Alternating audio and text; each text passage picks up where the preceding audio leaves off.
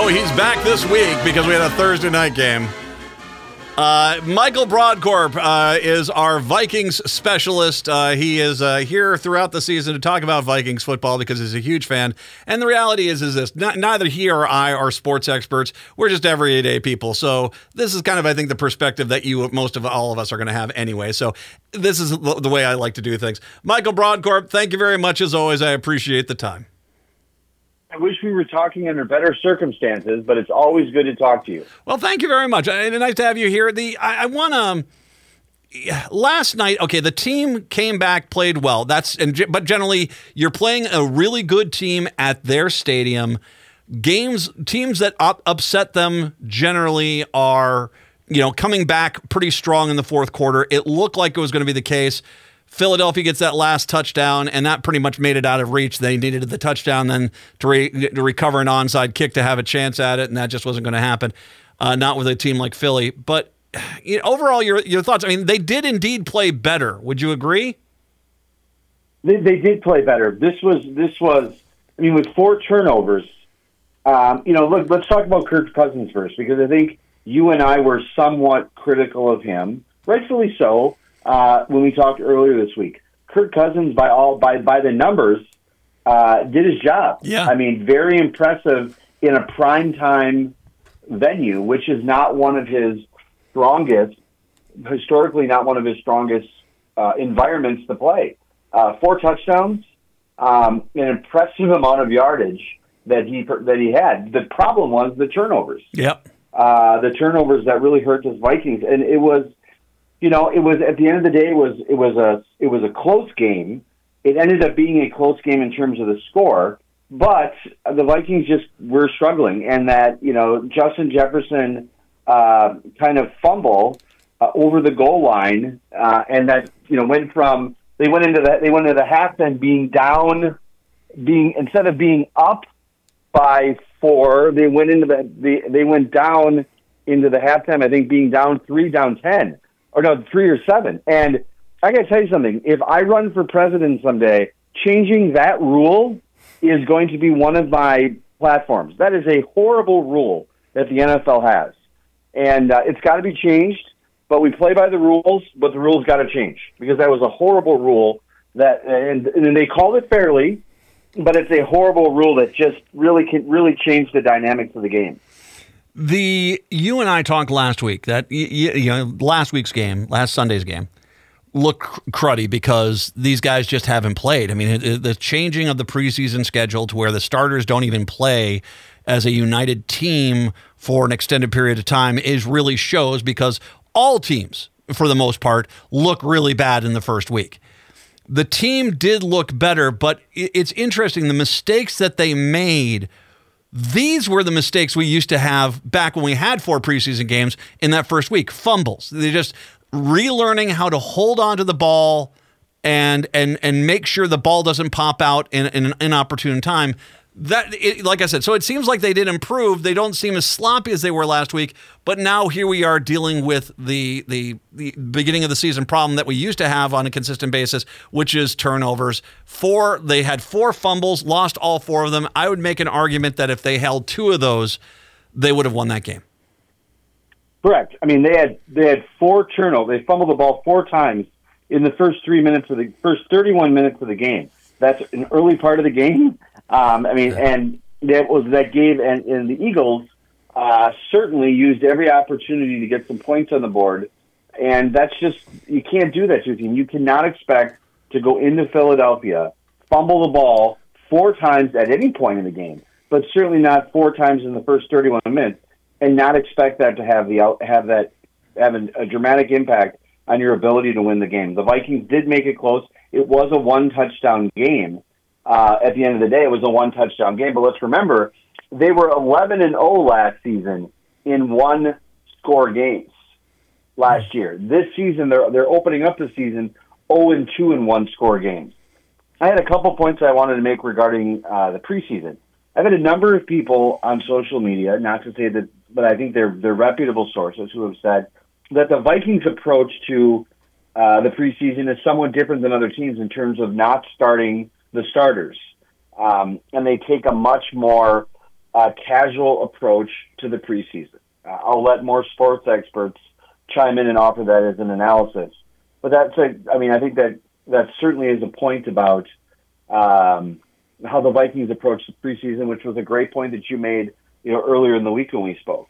Mm-hmm. But now the reality is they're going to have the Chargers at home on September 24th, and they're going to be starting. There's a real potential they could be 0-3. The Chargers are a good team. I think I would make an argument they have to win that Chargers game. And then I would make an argument they have to win the Panthers the week afterwards at Carolina. Because you can't allow. They are going to implode if all of a sudden they're 0-3 and then they have a must-win game on the road. I just don't think it's going to work for them. So I'm going to imagine having the extra days, the focus, the realization how this is the season's unfolding. That I'd be concerned if I was the Chargers coming in, because I think they're going to want to make a statement there. Now that doesn't mean there have been plenty of times they've gone into trying to make a statement and it blows up on them. But the reality is that loss to the Buccaneers. Here's the problem. Ooh. Yeah, that one was rough. Because at some point now, you're going to have to win a game that you are not picked to win to basically make up for that loss. So let's do rainbows and puppy dogs and think to ourselves that, okay, they're going to win against the Chargers. They'll win against the Panthers. They'll be 2-2. So then you have to look at the rest of the season and say, where's the game that we had pegged them to lose that they're going to win? And the good news is they've got both the Chiefs and the 49ers at home. Both of those games, I would imagine they're going to be the underdog going into those games. You're going to. I think you're going to have to win one of those games to make up for that Tampa Bay debacle. Correct, and there's not when it's a 17-game season. 17-week season. You just do not have a lot of opportunity for error in NFL games. You just don't. You just do not have a lot of room for error in these games. What I will also say to you, a very disheartening statistic that I heard this morning in preparation for this interview is Vikings, any team, that's the statistical likelihood of a team making the playoffs after an 0-2 start is around 10%. Mm-hmm. And so the odds are strongly against the Vikings in making the playoffs at all. But you get to a situation where they're 0-3, and then even if they win, Matt, and they're 1-2, you then get back to your scenario, which is they have to win a game that they're not going to be on paper scheduled to win. And I think, unfortunately, the Central Division, the division that they play in right now, having Detroit. They still have to play Detroit 2 times. Yeah, and that's going to be. That's a team that's certainly is flipped their destiny around quite a bit. Do you? Okay, the Chargers did lose last week. Remains to be seen what happens this week because they'll be playing on Sunday. No, they're not going to have the Monday night. They'll have the Sunday game. So the question for you, I know the Chargers on paper are always a good team, but the Vikings play the Chargers really well. Yes, they do. They should. And I, as always, I dated myself by saying I should have said NFC North, but the truth, yes. The Vikings are 0-2 right now. They're bottom of the division, and so there's got some work that they have to do. They really have to do some work here, we'll see what they're going to be able. That environment, it's going to be tough. But I think it's fair to say. Every game, in the NFL is a must-win game, but there's certainly some latitude as teams, have racked up some victories and have some space where they can have a margin for a loss. But every game right now for the Vikings is a must-win. They just don't have a lot of opportunity, in particular because of how the rest of the NFC North is doing. Yep. The Packers and the Lions, and there is an expectation that the Lions are just going to be a very strong team this season. They went into Kansas City and won at KC against the Chiefs. That's not any small feat. Mm-hmm. And the Vikings, as you've articulated here, because of the Tampa Bay loss, they have got to win one of their remaining games that they have to make up for that game. And that's just difficult for them to do based on the schedule. Two things after the game. One, now that Aaron Rodgers is out in the Jets, all of a sudden the national media, namely the New York media, is all insisting, well, all the Jets have to do is trade to get Kirk Cousins. Now, this, by the way, this shows you the media that bashes on Kirk Cousins knows Kirk Cousins as well, because you're right. He played pretty well last night. He had a lot of yards. He played well. They know he's a pretty decent quarterback. They want him in the Jets because they want that storyline there. So this, I just don't see, there's no chance in the world the Vikings are going to trade Kirk Cousins to the Jets, are they? No, I don't think they will. Cousins has a no trade clause in his contract. And I just would have to say, looking at the stats last night, and again, I know that we've been hard on Kirk Cousins, but he performed last night. He did everything that he was expected to do. Mistakes happen in every game, but some of these fumbles and some of these miscues, it's really tough to put that on Kirk Cousins on shoulders on everything. And as you pointed out, the national media was wanted to reinforce the narrative, which is existing, that Cousins is not good in primetime games. He threw for 364 yards last night, 4 touchdowns, 0 interceptions, and his rating of 125.6. That's a heck of a job. Those are good numbers. Completions of 70+%. Yes, that would make arguably Kirk Cousins a very attractive player. But here's the other thing I would point out to you. When a lot of people are talking about Cousins, and not just his record in the NFC North, but just overall how he's been with the Vikings, the knock on him has been is that Cousins he's not going to win this. He's not a Super Bowl quality quarterback because he can't win the clutch games. He can't win the high intensity games, and he can't win the high visibility games like we've seen on these primetime games. What I found so interesting in this analysis about Cousins joining the Jets is that would make them a Super Bowl contender. If Kirk Cousins was suddenly on the Jets, that would make him a Super Bowl contender. Exactly. And I think we have to be consistent and fair about Cousins. I will say to you, if you would have told me when we spoke earlier in the week, Matt, that Cousins would have had 364 yards, 4 touchdowns, over 70% completion, and the Vikings not win the game, I would have been surprised. He's doing his work that he needs to do. What is a clear indication on last night, which we should talk about briefly, is the running game. The running game has suffered with the Vikings. And, Dalvin Cook is with the Jets right now. Boy, they would make a good combination. Working, he knows Kirk Cousins knows how to work with that type of running game. They would be a powerful duo again. But ultimately, in the NFC North right now, where the Vikings are, they're in the basement, and they got to work their way out. And with Green Bay and Detroit, on paper at least, I know the Vikings are 2 games in, but Detroit and Green Bay are still at to play their second game. By all indications, they're going to be strong teams, and so the Vikings' work is cut out for them. Should mention the running back. This is ugly. Alexander Madison on early Friday morning said that he received more than 60 disgustingly disrespectful messages through his Instagram account, including several that used the N-word and other slurs after the team's loss. So, supposed Vikings fans, the Vikings have already come on out and very strongly condemned this. I want anyone that sent him a message to get out of my damn state. You're just a disgusting pig and you shouldn't be here. But it is disgusting to see that this has been an offshoot of this. It's just terrible. And as someone who takes sports incredibly seriously, I could not imagine engaging in that type of rhetoric, and it's just horrific that anyone has experienced that just for a game of football. I always appreciate. We will talk a week from Monday hopefully on a 1 and 2 team. We'll get there. But if I can pull in your political pundit hat for a quick second here, because I wanted to chat with you about the 52B seat. This is Ruth Richardson's seat. She resigned immediately on September 1st, so that seat is open. It's been a Democratic seat. A special election has been scheduled for Tuesday, December 5th.